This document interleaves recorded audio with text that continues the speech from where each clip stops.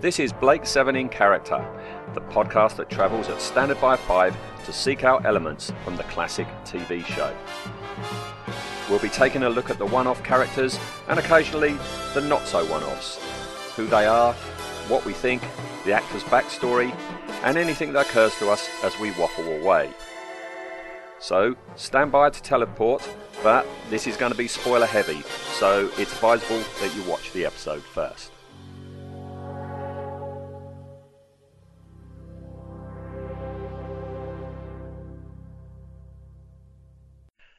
Ian, what on earth are we talking about?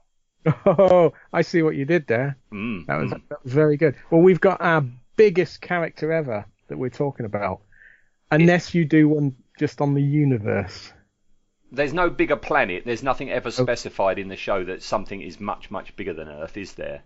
No, the Earth is the business, I think. All right, the Earth is the business. It's certainly our business today.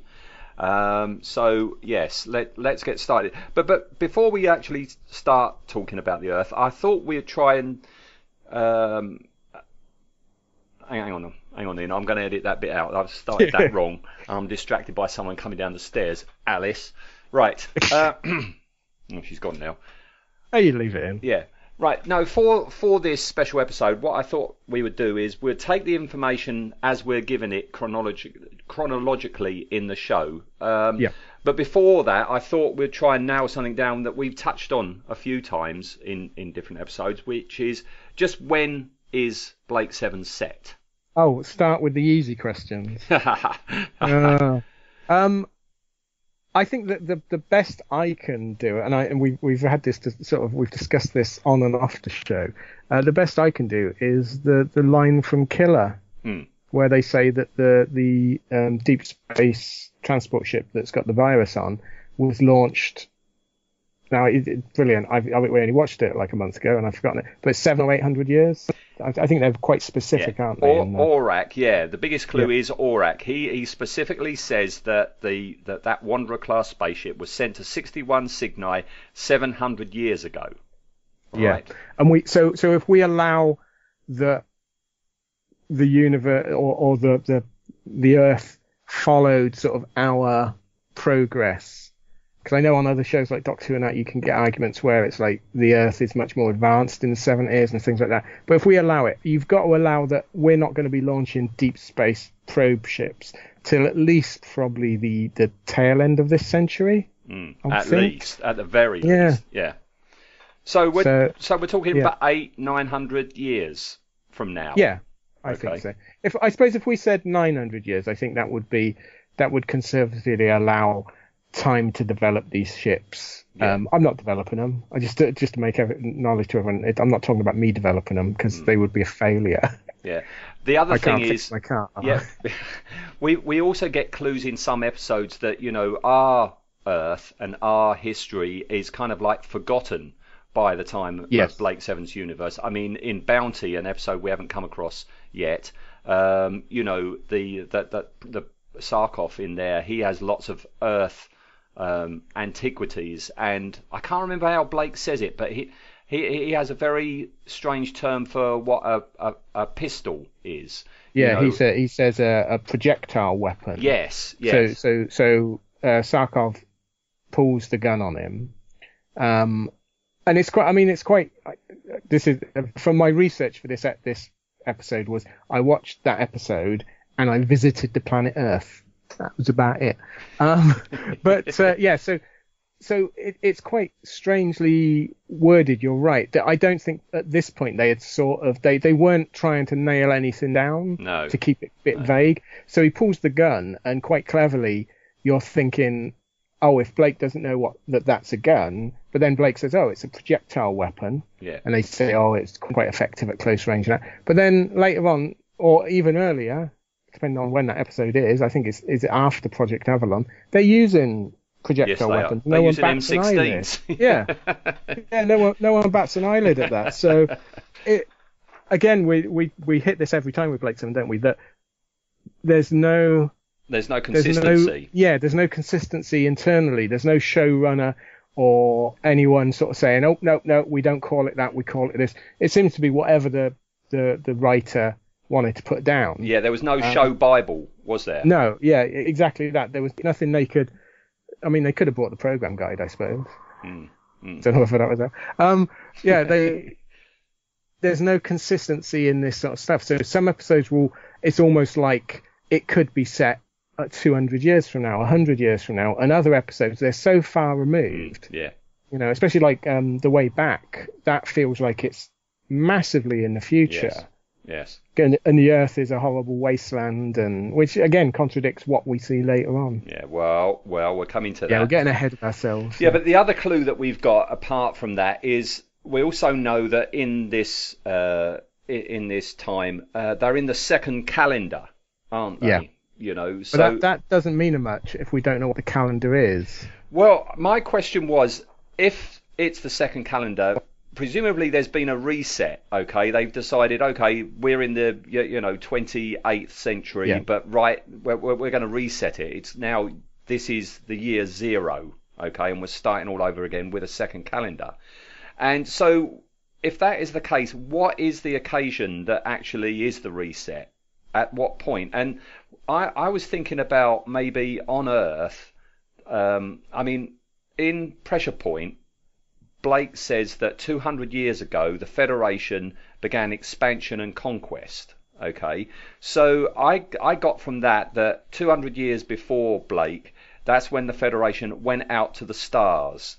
So they sort of like maybe before that, and when this second calendar started was when the Federation started to control the Earth and got rid of separate countries, okay, and just make it into one continuous entity, which is the Federation. There are no countries anymore, you know, and that's ground zero. That's the resetting of the calendar.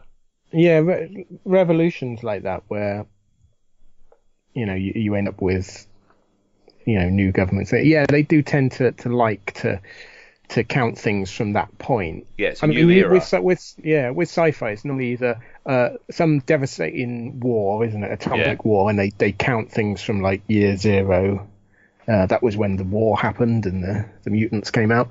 Or it's like you say, some sort of fascist state has taken over and now controls the planet, and they start to spread out. So I mean, I think it's quite. I quite like the idea that the first calendar was what we're using, and then like the second calendar is when the Federation took over. That makes sense. Yes. That feels nice. Yeah, they've wiped the slate clean of everything. I mean, you know, we're going to be talking about it shortly. They get rid of religion, they get rid of all sorts of things, you know, and there are some episodes where the Space Rat episode, they say about Federation banned, you know, leisure craft and things like this, you see. Yes. So I think that's what's going on.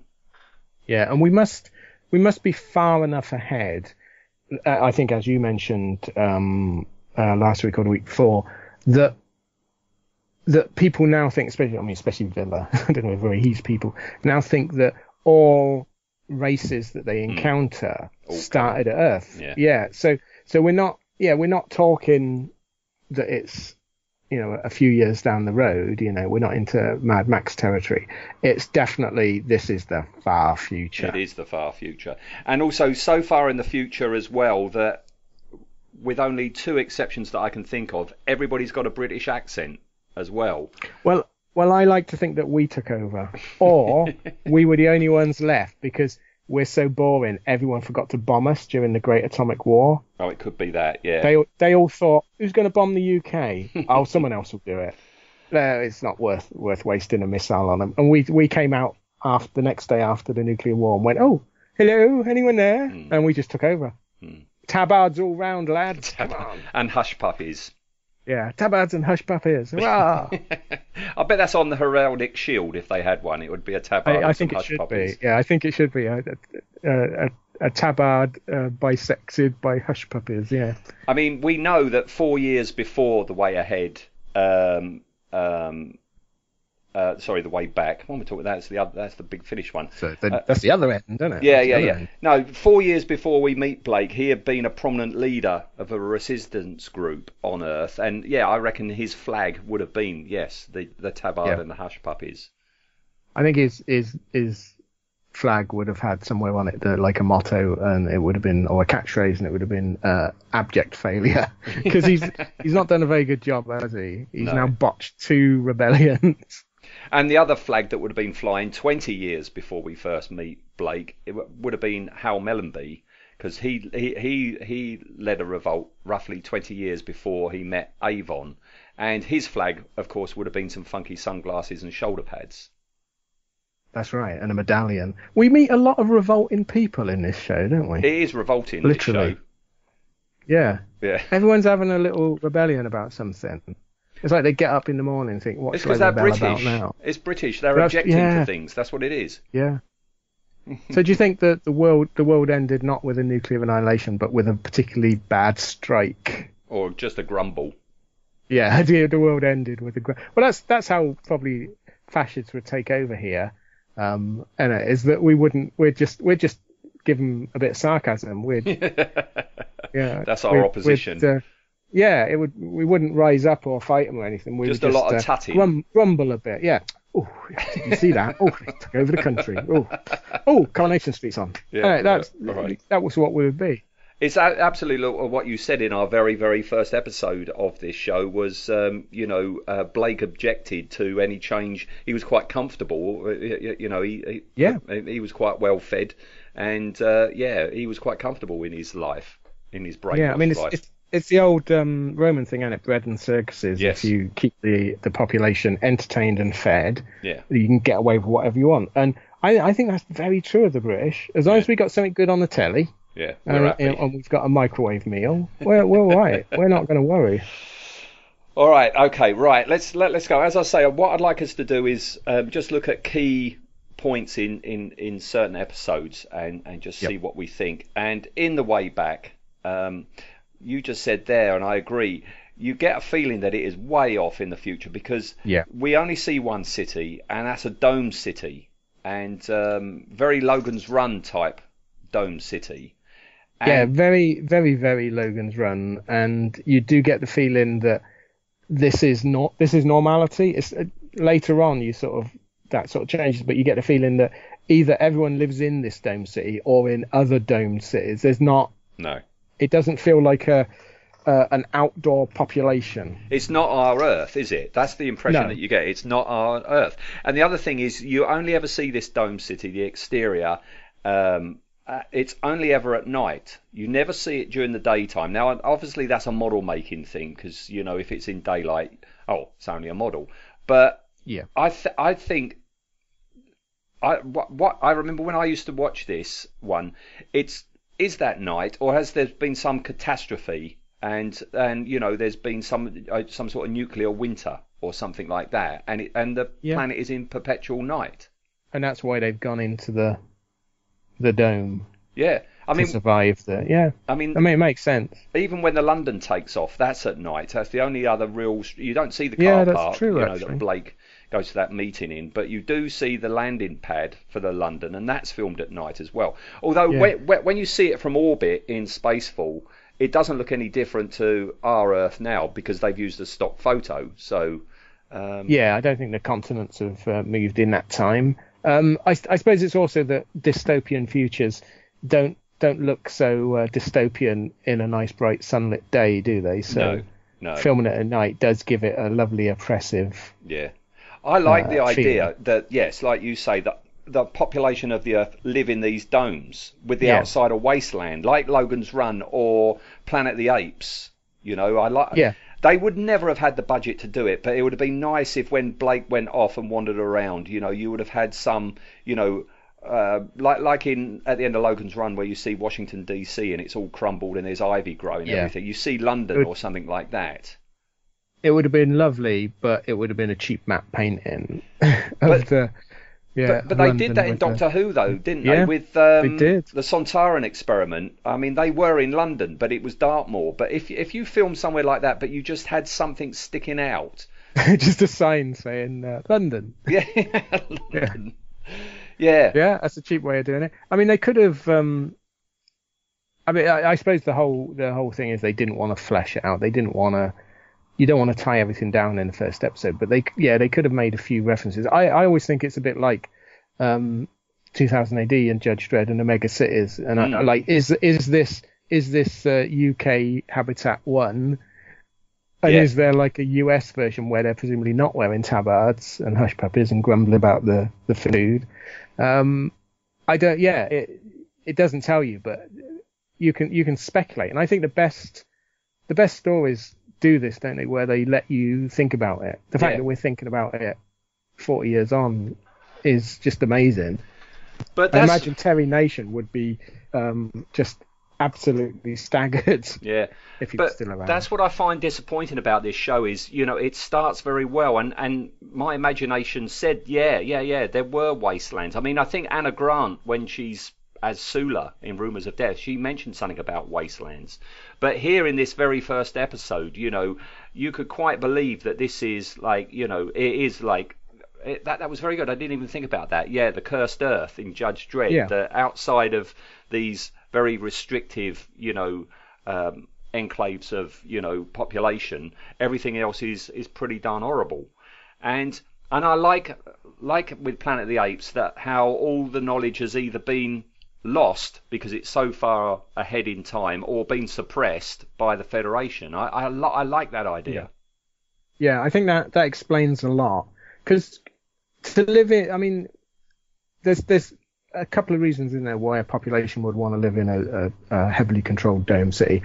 One is they're forced to, which, there's a little bit of that. People are taking suppressants, but not to the same level that we see later on in the series, because Blake doesn't think he's acting any differently, does he? He doesn't see any difference. He's not eaten or drunk in the first episode for 24 hours.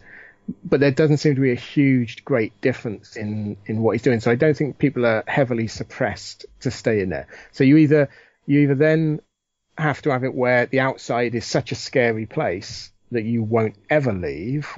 Like Logan's Run, that sort of thing. I mean, they do a bit with the people being kept there because you've got the Sandmen going after them. Or it's so nice in there that you don't want to leave. Now, it doesn't look so nice in there, does it? We see, it doesn't look particularly like a glamorous place. I mean, even in Logan's Run, you had like the place where Carousel was, like, which looked like a shopping mall, and you can imagine, it's quite nice, people living there. But this one is everything's just concrete and grey, which again, very British. Very. We've basically gone to live in the old 1970s bull ring, haven't we? That's what we've done in this Birmingham. Yes. Yeah. Yeah. Yeah. So that's the setup we got in the very first episode, but there's also mentions by Blake about how Earth is the heart of the Federation. He says it in Pressure Point. He says it in Spacefall as well, And so, very, very early on, you get the idea that this is like the capital planet of, like, Coruscant in Star Wars is the head of the Empire. That sort of much thing. Less CGI. Yes.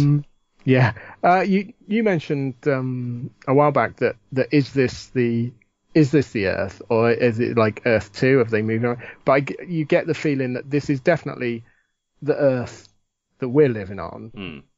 And it's like you say, it's definitely meant to be the heart of the Federation. It's not like people have deserted it to spread out to the colonies. I think it's still viewed that the Earth is sort of, it's got a bit of a snob value, hasn't it? People that live on Earth or have the base on Earth. Yeah, it's also used as a frame of reference because in Duel, Jenna describes that planet as Earth type right across the range. And Travis also in that episode, he describes himself as a member of the Earth Federation. Yeah. I think that's the only ever time it's called the Earth Federation, because if you've got an Earth Federation, presumably that's to distinguish you from another type of federation from another planet. But not those bloody split a Mars Federation or people. Jupiter. What did they ever give to us?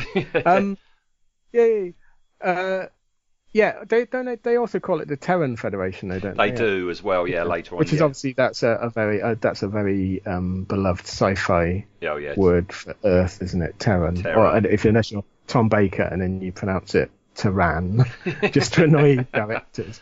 So I think it's definitely the Federation started on Earth. Yeah. Is controlled by Earth. And then went out into the stars. Yeah, their PO boxes on Earth. they're not. They've not come back, or they were a Mars colony that took over. Yeah, I think you're right that it's very Earth centric. Yeah. Yet they don't bother keeping any pursuit ships there. Idiots. I mean, researching for this, we were talking about it last week, weren't we? About how can you get to Earth and stay there for 5 days without being detected? There's an out and out contradiction which I'll come up to in a minute. Oh. But before we get to that, in Bounty, as I say, Sarkov, he's collected all these 20th century Earth artifacts, and he believes this home he's in is a authentic replica of a typical dwelling of the period. It's not. It's a folly in Queix Park, which is about, I don't know, 30 minutes away from here. And it's a folly. You can see it. I mean, you can see it's a folly. If you ever visited any follies or anything, or if you've ever visited any genuine castles or stately homes, it's far too small and far too. What's the word I'm looking for? It's very, very twee. The way it's designed. Yeah.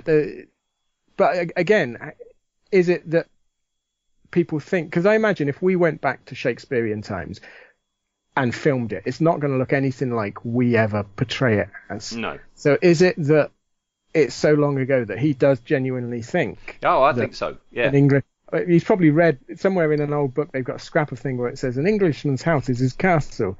Oh, they must have all lived in castles.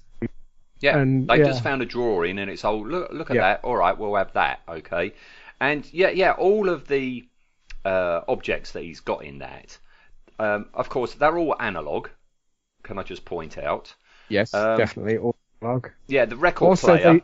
They would disgrace any boot sale. They would. That's not a great collect. I've got better stuff than that in my front room. It's low quality tat, isn't it? Yes, yeah. Yeah. Which I quite like. That will become the. It's a bit like Indiana Jones, where Belloc says this $50 watch people will fight and die over in 100 years. Yeah. And it's true that IKEA furniture, probably in 200 years, people will be fighting over it.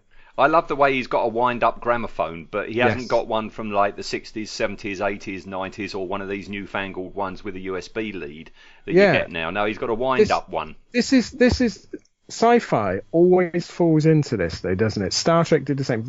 That technology that people collect ends at a certain point. Yes. I mean, they've got to, because otherwise they're showing stuff that would be from the production's future, but the character's past, which I think is nice. They should do that. I mean, I was thinking while watching that episode, I was thinking of Blake Seven. No, sorry, I was thinking of Blake Seven because I was watching it. I was thinking of Buck Rogers, the Gil Gerard 1970s version, and in that he's like everything from the 70s, isn't it? Everything. Yeah. He's obsessed by, because he came from the 70s, and it's the same in this. But the typical sci-fi thing of it's got to be a gramophone, like you say, a wind-up. No one ever has a. I mean, why doesn't everyone have one of those Woolworths case ones? I mean, everyone had them. They were lovely. Have one of them. If they're collecting, I mean, I was quite surprised that they do have flintlocks in this, but I was surprised that his gun was so modern. Yeah. I would have put money on that it would have been a flintlock, but the assistant or daughter or whatever she's meant to be, she comes out with 2 flintlocks. But yeah, it's always this, isn't it? It's never, they never go, this is a 2259 phaser. No. What they're doing is they're people in it. They're filling this place up with things that are old to them in the 70s. You know, yes. They could have put in a 70s record player and it would still be old and quaint to Blake and Sarkov, wouldn't it? You know, you didn't have to have Tommy Steele playing on that record player. You could have had Blondie playing on there. You could have had the Sex Pistols. Yeah, going back to Star Trek, The Next Generation, whenever they did music, it was always classical. I mean, the Enterprise must have been the most boring bloody ship in the galaxy, mustn't it? That, oh God, another Beethoven recital this week. And this is where I think the movie, the movie versions, the Abrams movie versions, did it all in a way that can annoy, but slightly more interesting. They're looking at like the Beastie Boys, and that's classical, and which it would be. Yes. Why is there always this cut-off point that they're using exactly the same frames of reference that we would, and it wouldn't be. It's I can understand it, and everyone does it, and all the shows do it, and they do it so that people instantly know that this is a guy that collects old things. He's very old-fashioned. Because it's old to us. Yeah, exactly, because it's old to us. It's like he's got his little car. Well, I would have loved if that had been a Cortina. We're going to talk more about this when we do the Sarkov episode. Yes, most definitely, especially that car. Yeah. All right. Well, Brum, innit? We're back to Brum again. We'll move on to Pressure Point. Again, it's another story that we haven't focused on yet, but that's a very interesting story because you've got an awful lot of information about Earth in there, and as I say, there's a contradiction. In Rumours of Death, they've been there 5 days in orbit around the Earth and haven't been detected. Okay, they've got their blind and their blinds down. Yep, but blinds down. Yep. Yeah, but when I was watching it, to just get info for this, the crew almost freak out when Blake says in 3 hours' time we'll be in orbit around Earth, and they start freaking out. Villa especially, because apparently the deal was that they had agreed that they were just going to skirt the perimeter defences of the solar system, not even of Earth, but the perimeter defences of the solar system, and that was just incredibly dangerous, according to Villa. In 3 hours, we'll be in teleport range of Earth.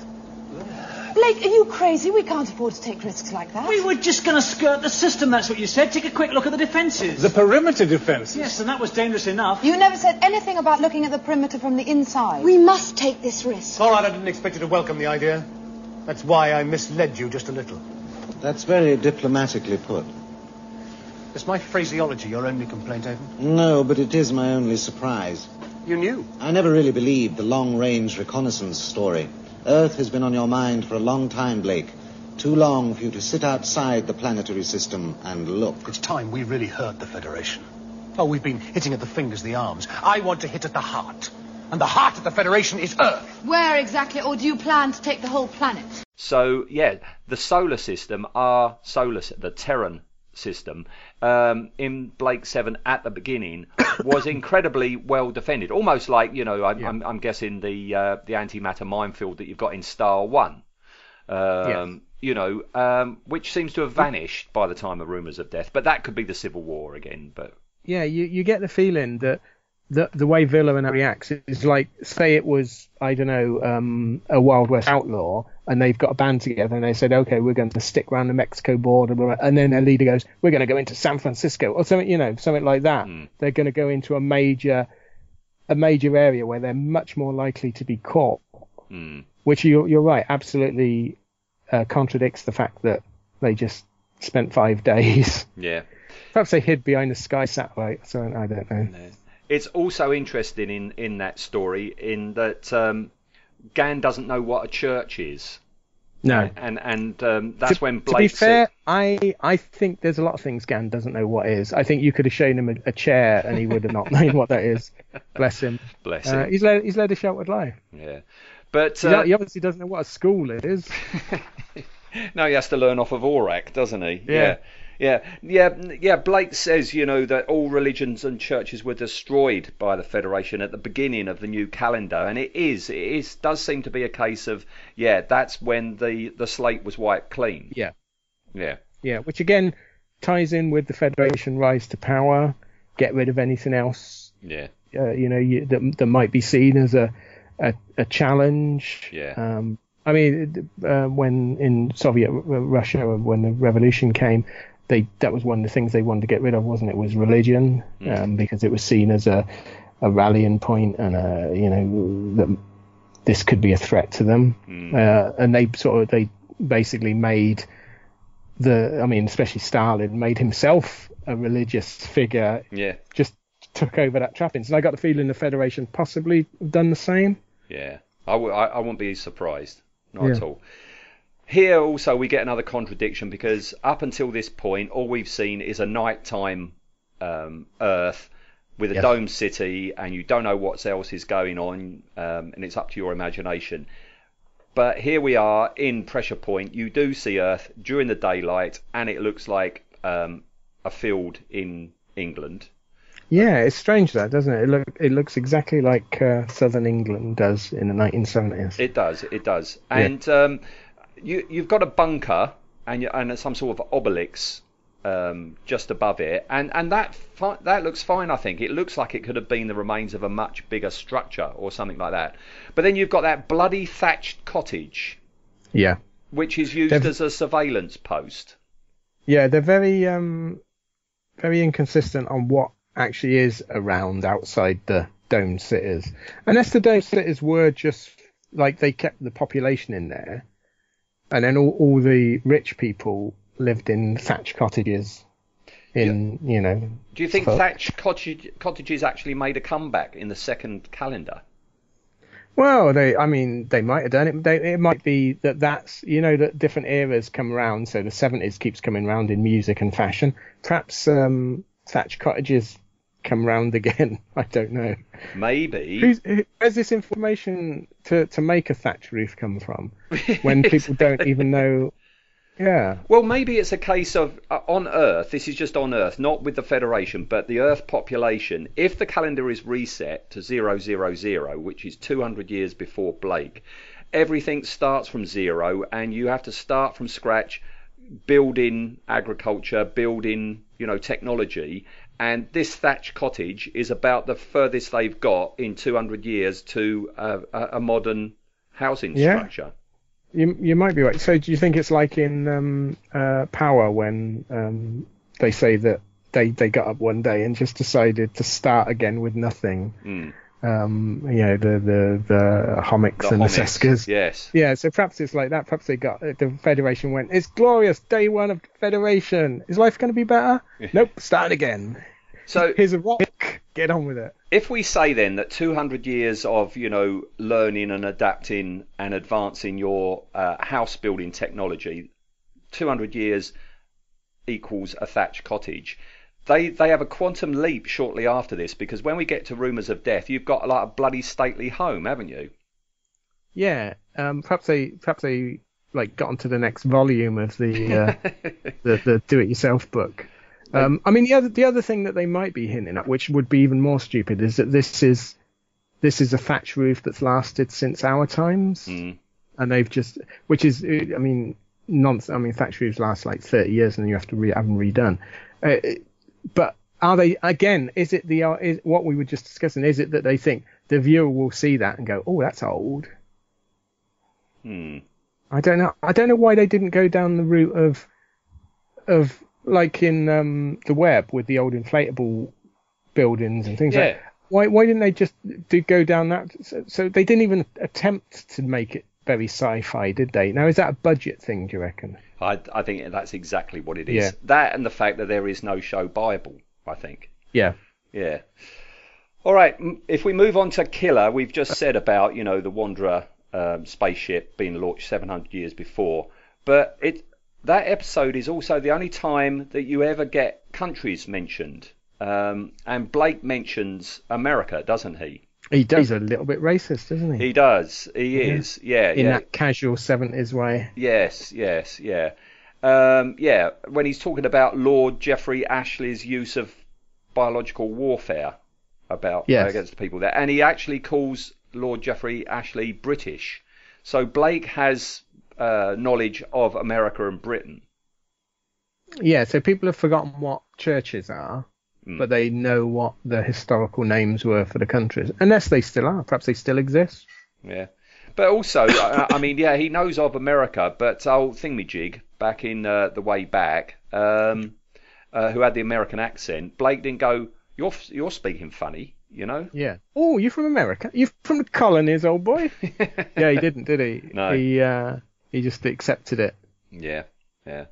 All right, we'll move forward a bit more to Voice from the Past. All these stories we haven't even covered yet. This is our first taster for them. They all sound so good, don't they? Yeah. Voice from the Past. Legrand insists that Blake takes over from her in the Revolution on the basis that he who leads must be from Earth. Yeah, again, this snobby thing, isn't it? Yeah. Yeah. You can't. You got to be from the main city. You can't be from the provincials. Yeah. So if you're not on Earth, you can't speak with authority. No. For everyone else. I think she's making a mistake asking Blake to take over though. He's not top level management, is he? Well, he never did. So yeah. All right. Fast forward again to another story we've not covered yet. Gambit. Okay. Crantor says that outrageous outfit that he's wearing is modelled after somebody called the Prince Regent. He has no knowledge of what a Prince Regent is, but his advisors, his costumer, has told him, oh yes, this is modelled after somebody called the Prince Regent. Yeah. Do you know what, though? I imagine you could go to any person below about 20 on the streets today and ask them what was the Prince Regent or what is a Prince Regent. They wouldn't know. No. So fair enough on that. I think he's just he's downloaded that pattern somewhere and thought, that looks good. Yeah. We have much to say about this when we feature Crantor because, that's a good episode. I like Gambit.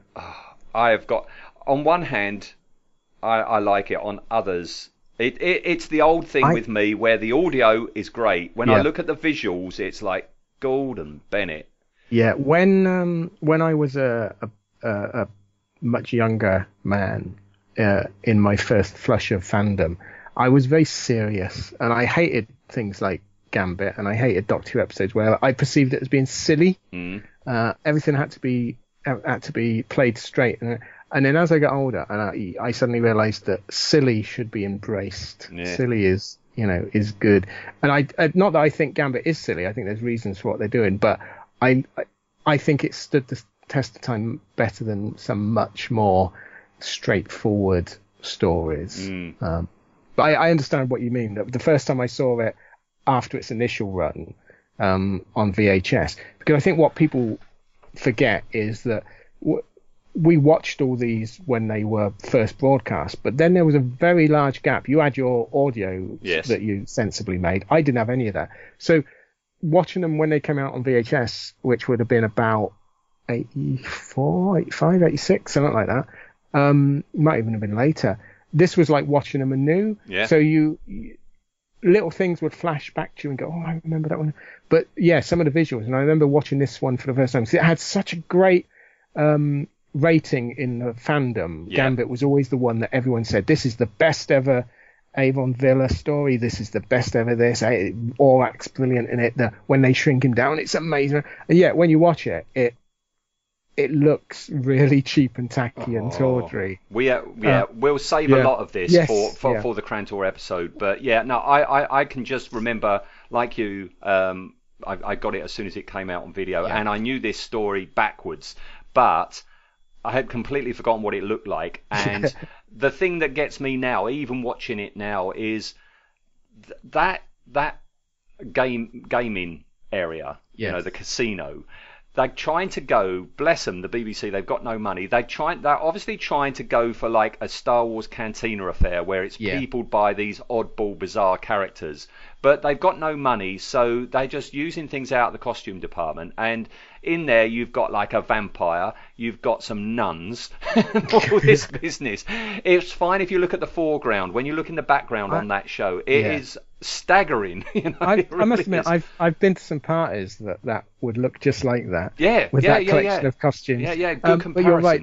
They're trying to do a cantina. I mean, the cantina was cheap anyway. When you look at it now, it was cheap, but they knew how to film these things. Yeah. With BBC at this point, it was shove them on set, turn the lights up to 1,010 watts, and just film them.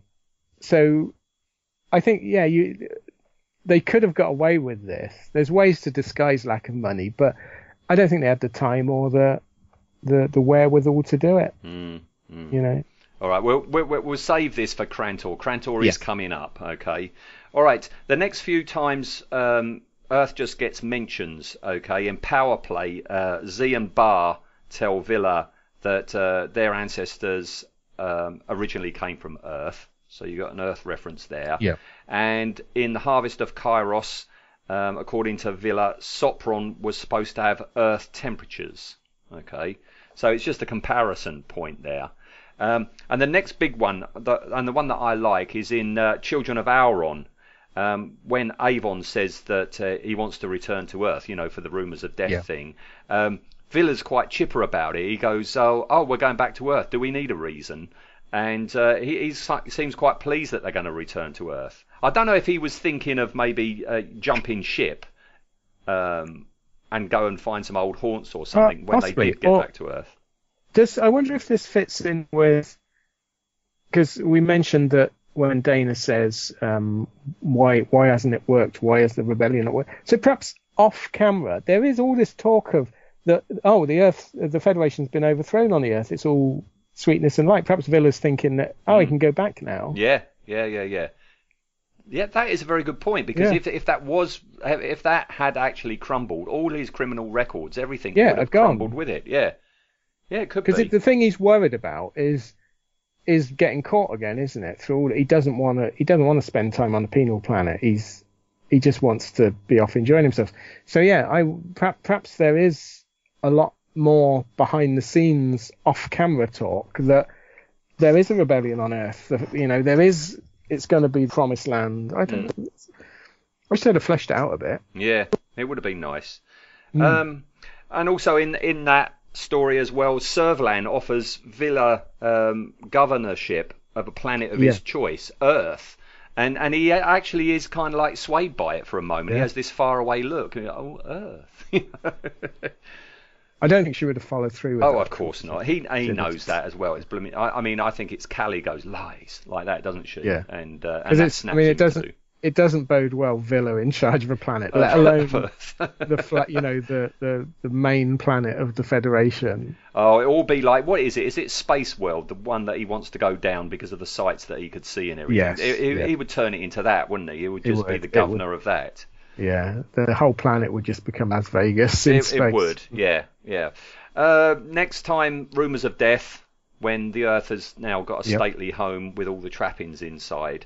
And of course, that's the story when Callie first visits Earth. Callie is from Auron, so that's the first time she ever visits Earth, and it's the first time Dana has visited Earth since she left with her father when she was a baby. Yeah. And until looking into this, I hadn't realised or thought about the fact that out of all the regular crew, Sulin is the only person never to go to Earth. No, and she never will. No, she never will. She probably does in some fan fiction, I imagine. Yeah. The next couple of times, again, it's just reference stuff. In Moloch, Zen says that modular time shift would cease to function after 159 Earth years. Yep. And in Power, when Pella mentioned that Dorian needed to reset the timer on the door every 48 hours, Villa asks Earth hours. So there's a suggestion there that some planets have different hour systems than ours, Yeah. Yeah, and also Pella says that Zenon was very Earth-like, and that's why the Seska came there. Yeah, again, everything is compared to Earth, isn't it? Everything is sort of how it relates to Earth. Yeah, and then the final one that I've got for today, there's two parts to this. One is good and one is not so good. And that's in Traitor, which we've only just talked about. As you say, Villa says that everyone came from Earth originally, and adding that it was a well-known fact, to which Sulin says it was a well-known opinion, actually. Again, that's something we're going to save for our Aliens special edition, when we actually discuss how many alien races do we actually see, and do they all come from Earth? Okay, so that might be a bit of a mind bender as well.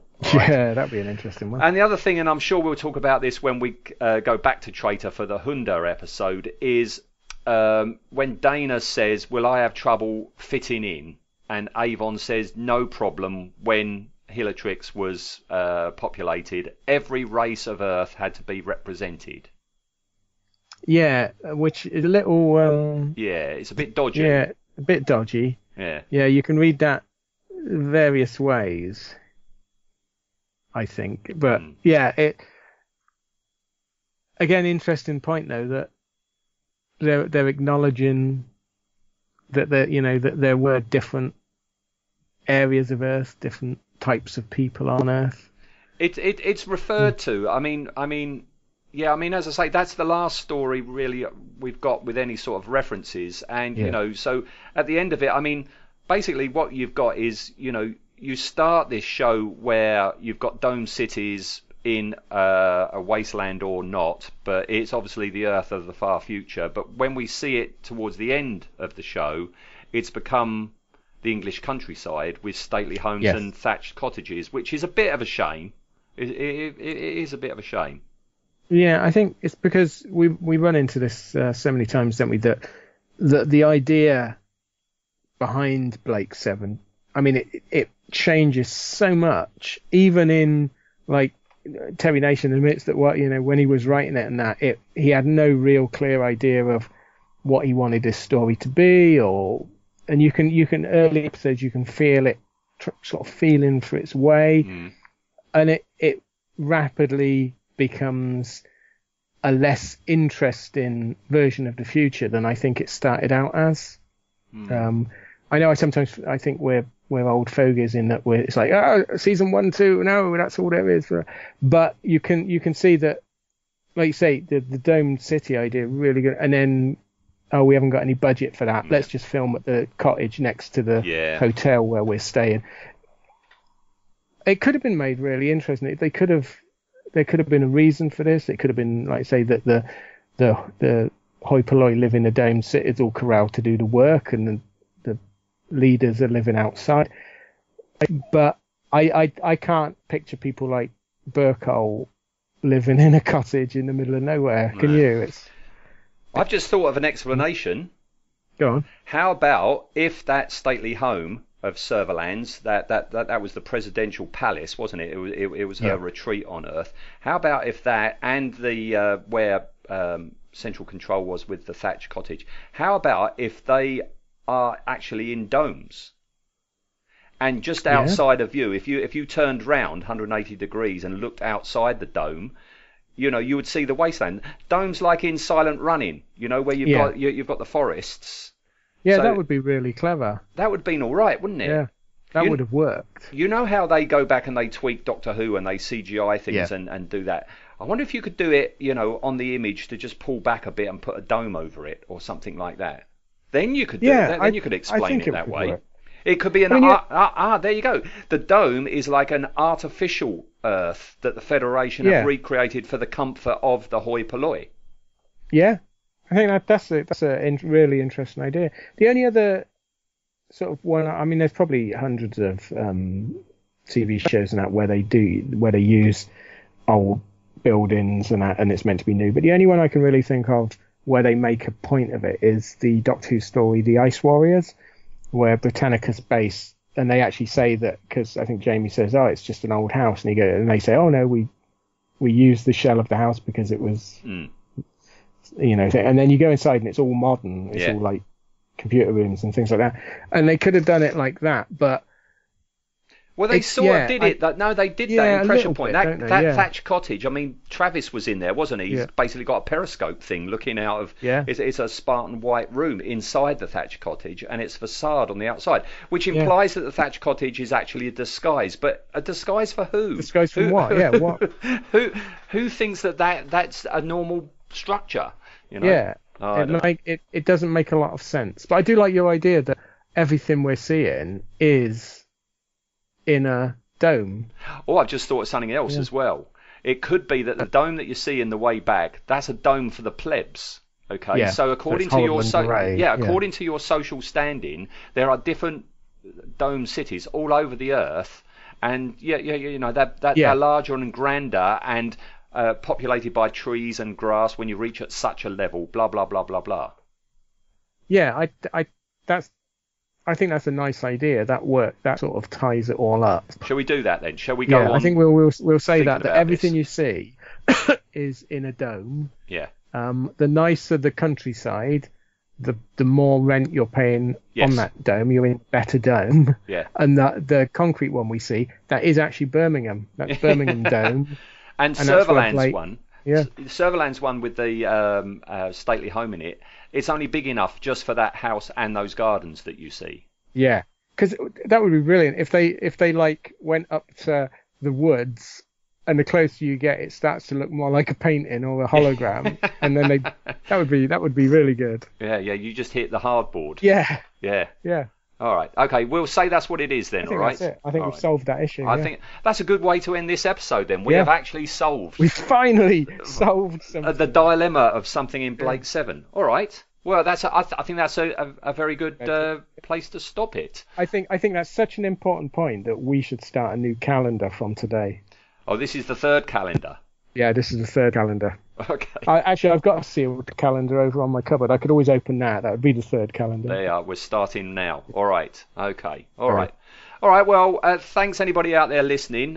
Thanks for listening to this special episode. Quite a short episode. My time clock at the moment is saying we're only just coming up to an hour. So I think it's because there's not, as you've just gone through, there's not that many references to Earth, is there? No. Really? But, I thought it would be I thought we would be on this for hours thrashing it out. No, I thought it would have been less. I know. I was expecting about half an hour. So no. That's been good fun. Yeah. Good fun. So we're back to normal next week, and I'm sure we're back to a normal running time. So join us next time. We're going back to season 1, and to talk about Kara from Cygnus Alpha. Okay. What are your thoughts about this before we leave today, Ian? Cygnus Alpha. Have you watched it recently? Yeah, it's one of my most watched. I tend to watch the first 4. If I watch the first episode, I watch the first 4 episodes. So I like Cygnus Alpha. I think it's a really a good, strong episode with Brian in it. See, usually you and I agree on an awful lot on this show, but I'm the opposite to you, because I only know Cygnus Alpha really from reading the Trevor Hoyle novel, and I tend to skip it because my opinion is, that's the one where you've got Brian Blessed and they pick up the rest of the crew, and that's it. So I tend not to watch it, and I think I've only watched it once. When I first got the box set, when the box set first came out, I haven't gone back to it since then. So I'm looking forward to this one. I like it, and I like Brian Blessed, so I think anything he's in. Oh, I love Brian Blessed. So yeah, I think next week it might be a bit of a gush fest. Yes. Yeah, a Brian gusher. All right, you and we have got to resist shouting next week. Yes. Yeah, that's your only one. Okay, we can't blow anybody's headphones. Do you think we'll get through it without saying Gordon's alive at some point? Because I don't think you can I don't know. Let's find out. All right. So we'll try. Let's find out. Yeah, everybody, join us next time, and let's see what we have to say. All right. Thank you, everybody. Bye. Bye. See you, Ian. Bye. Bye.